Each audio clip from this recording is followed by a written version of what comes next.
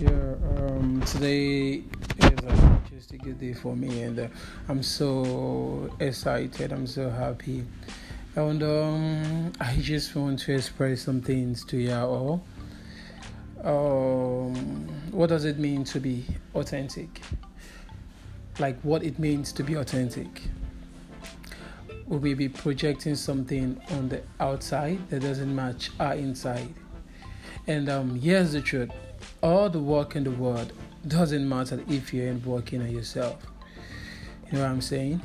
Mental health, relationships, be it physical health, needs to be a focus.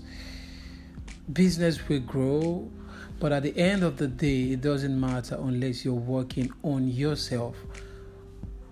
What I mean is, unless you're working on you.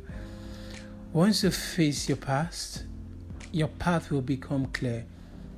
You'll be more grounded and you'll be a more effective leader who doesn't just have employees but has a high performance team.